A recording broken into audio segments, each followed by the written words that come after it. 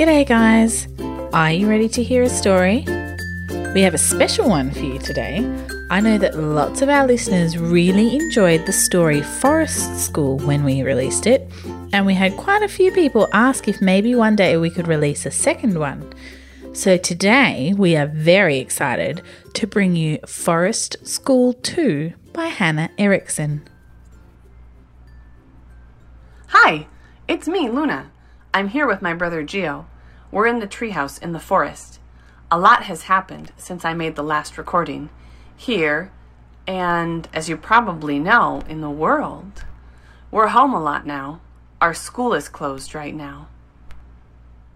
And believe it or not, I actually miss it.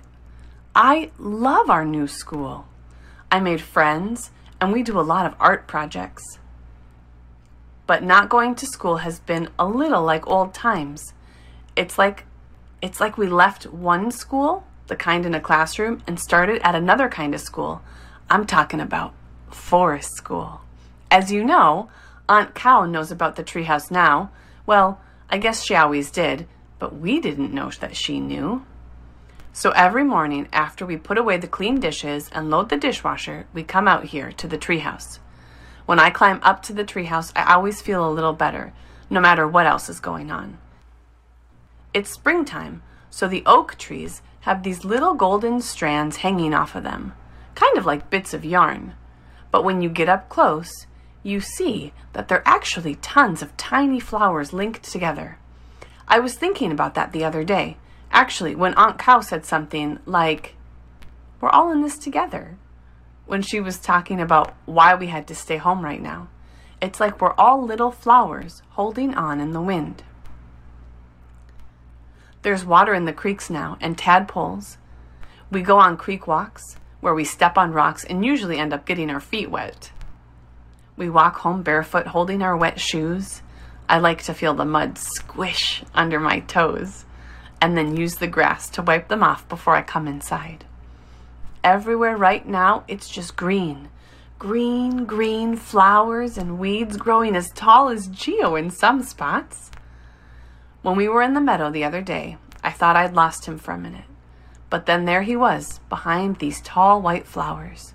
Anyway, what I wanted to tell you about was what Aunt Cow said this morning. I was just putting the last plate in the dishwasher, and Gio was wiping the table when she popped her head in the kitchen and said, "That reminds me." She's always saying confusing things like that. Maybe because she's older, or maybe because she's Aunt Cow. So I said, "What reminds you?" And she said, "You and your brother working together. It reminds me of the time your father and I had a disagreement. We had trouble that time." I dropped the sponge because I love hearing any stories about my dad. Gio had stopped wiping the table and was staring up at Aunt Cow too. Well, she couldn't not tell us the story after that. She said, "All right, come, let's sit." And she sat in her old rocking chair and picked up her crocheting and started in on the story. "Once upon a time," she said, "your dad had a wristwatch." Apparently, the watch had been my dad's favorite thing. It was gold and told the time exactly. And it had been a gift for his 12th birthday. He wore it every day. He never took it off, except when he went swimming. One afternoon, he and Aunt Cow walked down to the swim hole in the river, near the treehouse. I think I know the one.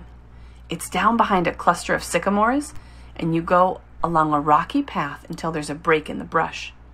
The path leads right up to the water, where there's a deep pool. Gio and I go there in the summer, too.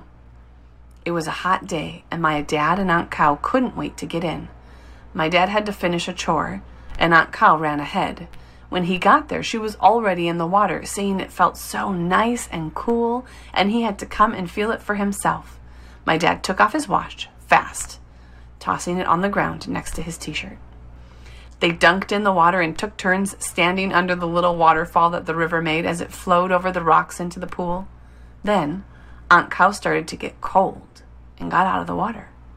She remembers grabbing her towel and seeing something shiny roll off of it. She realized later that it was probably the watch. But she didn't look closely because she was shivering. She wrapped up the towel and headed back. When my dad got out of the water and dried off, he suddenly realized he couldn't find the watch. He patted down the dried grass and lay down on his belly to look under the bushes, which were all the color of brush in the late summer, gold, just like his watch. After searching and searching, he ran home thinking maybe his sister had taken the watch home by accident. But she hadn't. With a lump in her throat, she told him about the shiny thing she had seen fall off of her towel as she dried off. She promised to go help search for it in the morning. He was furious with her, and she felt terrible. But she realized later that it wasn't anyone's fault, really. It just happened. She hadn't meant to have it roll off her towel into the brush. Strangely, he never did find the watch. They searched and searched for what felt like weeks. Eventually, my dad saw Aunt Cow showing up every day to help him search. He felt a little less angry. One day, down by the water's edge, they were poking sticks through the brush, looking for the watch when my dad sat down. "We'll never find it." Aunt Cow said, "I'm sorry." It was quiet for a while, and Aunt Cow just sat there watching the river. She thought about all the fun they used to have in the forest before they lost the watch. Eventually, she said, "Can we start over?" My dad didn't say anything for a long time. But then finally he said, "Okay, do you want to go back to the big tree? I have an idea." My dad's idea was the tree house. Every day that summer, they dragged big planks of wood over to the tree, and a hammer and nails. My grandmother helped them saw the wood pieces sometimes back at the house, but they had to draw up the plans and tell her what size to cut and where. One day, when they were almost done and just had to nail in the last floorboards, Aunt Cow couldn't find my dad. Finally, she found him down by the river with a notebook and a pencil. He was drawing a map. Next to the map, he wrote a quick note and tore out the piece of paper.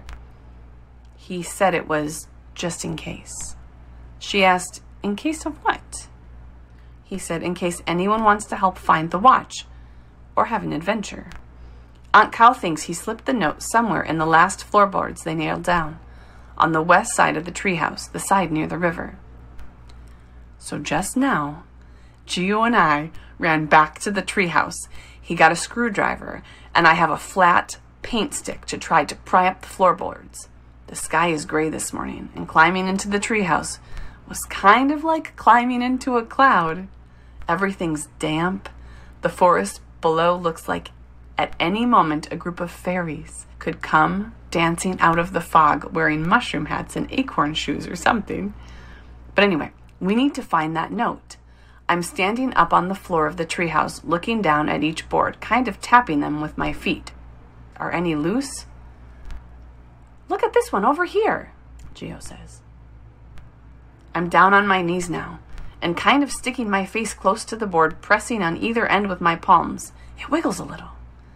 "Gio, wedge your screwdriver on this side. I'm sticking my painter's stick on the other side. Ready? 1, 2, 3, pull!" Oh!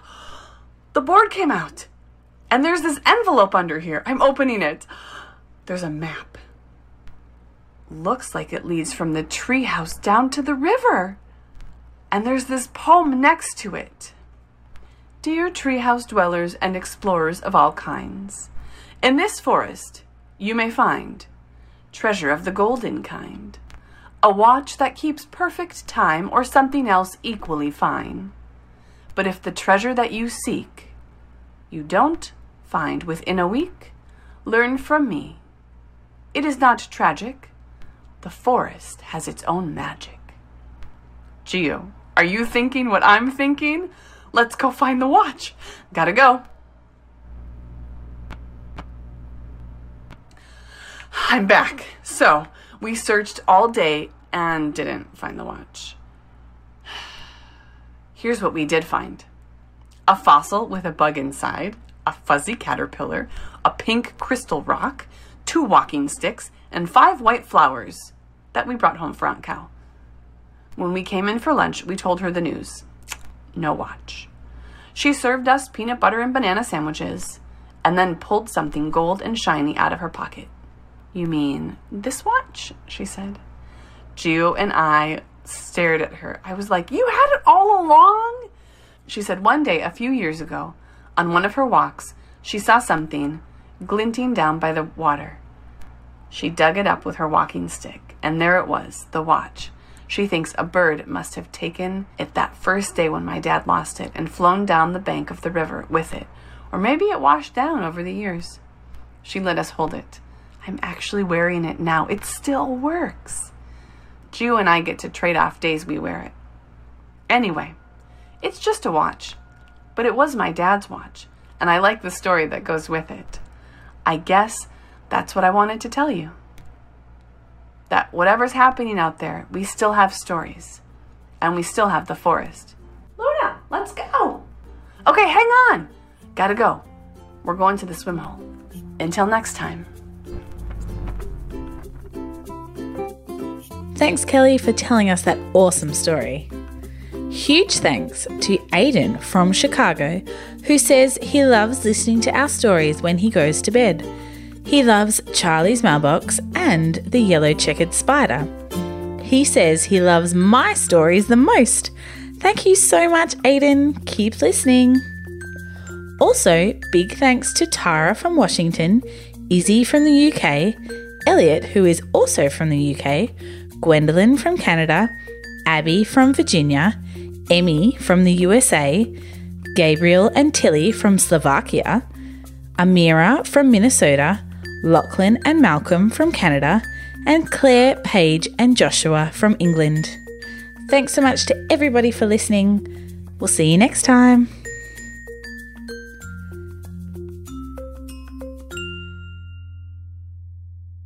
Every day that summer, they dragged big plants